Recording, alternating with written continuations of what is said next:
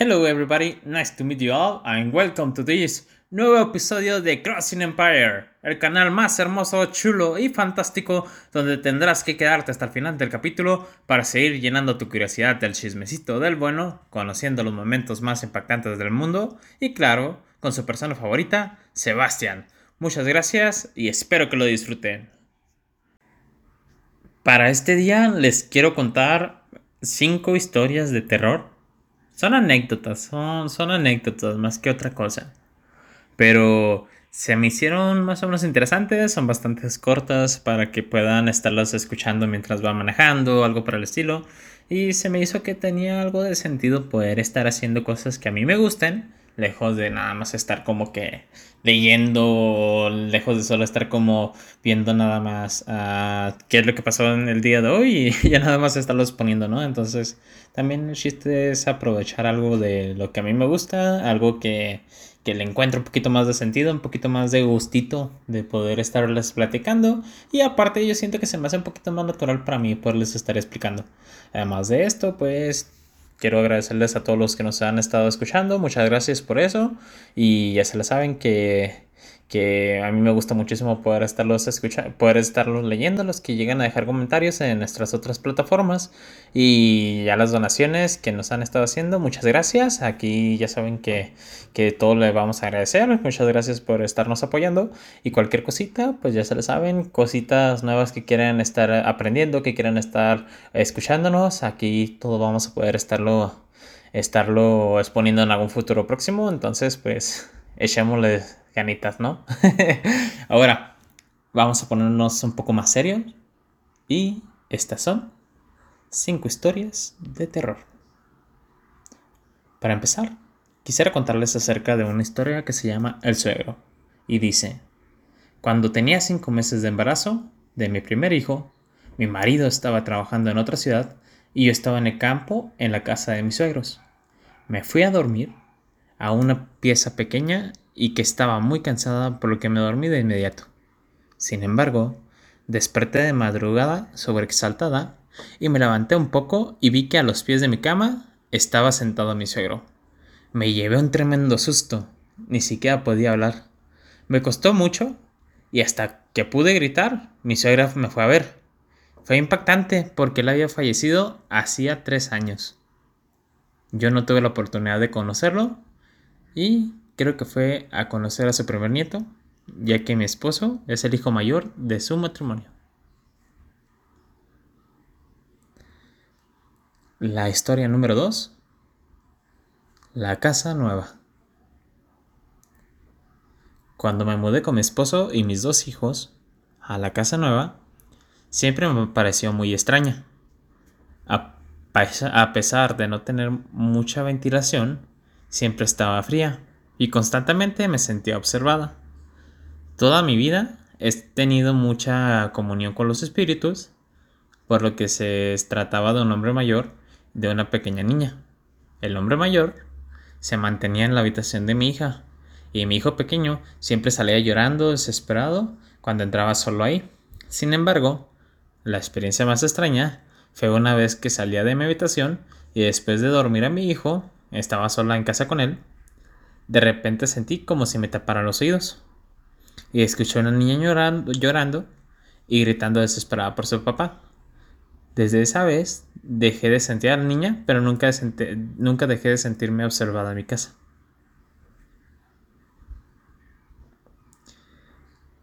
La número 3 dice: cállate. Y es cuando estaba mi mamá embarazada de mi hermano menor, salió a la farmacia con mi abuela. Ya era tarde y no volvían. Empecé a llorar en la escalera y cuando sentí que alguien se recargó sobre mi hombro y me susurró un "Shh, ya cállate". Me helé tanto que de ahí ya me pasaron las cosas bastante extrañas.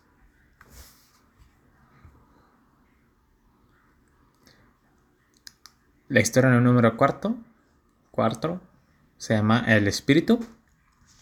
Y dice: un amigo me presentó a mí y a mi amiga un muchacho que era wicano y hacía magia.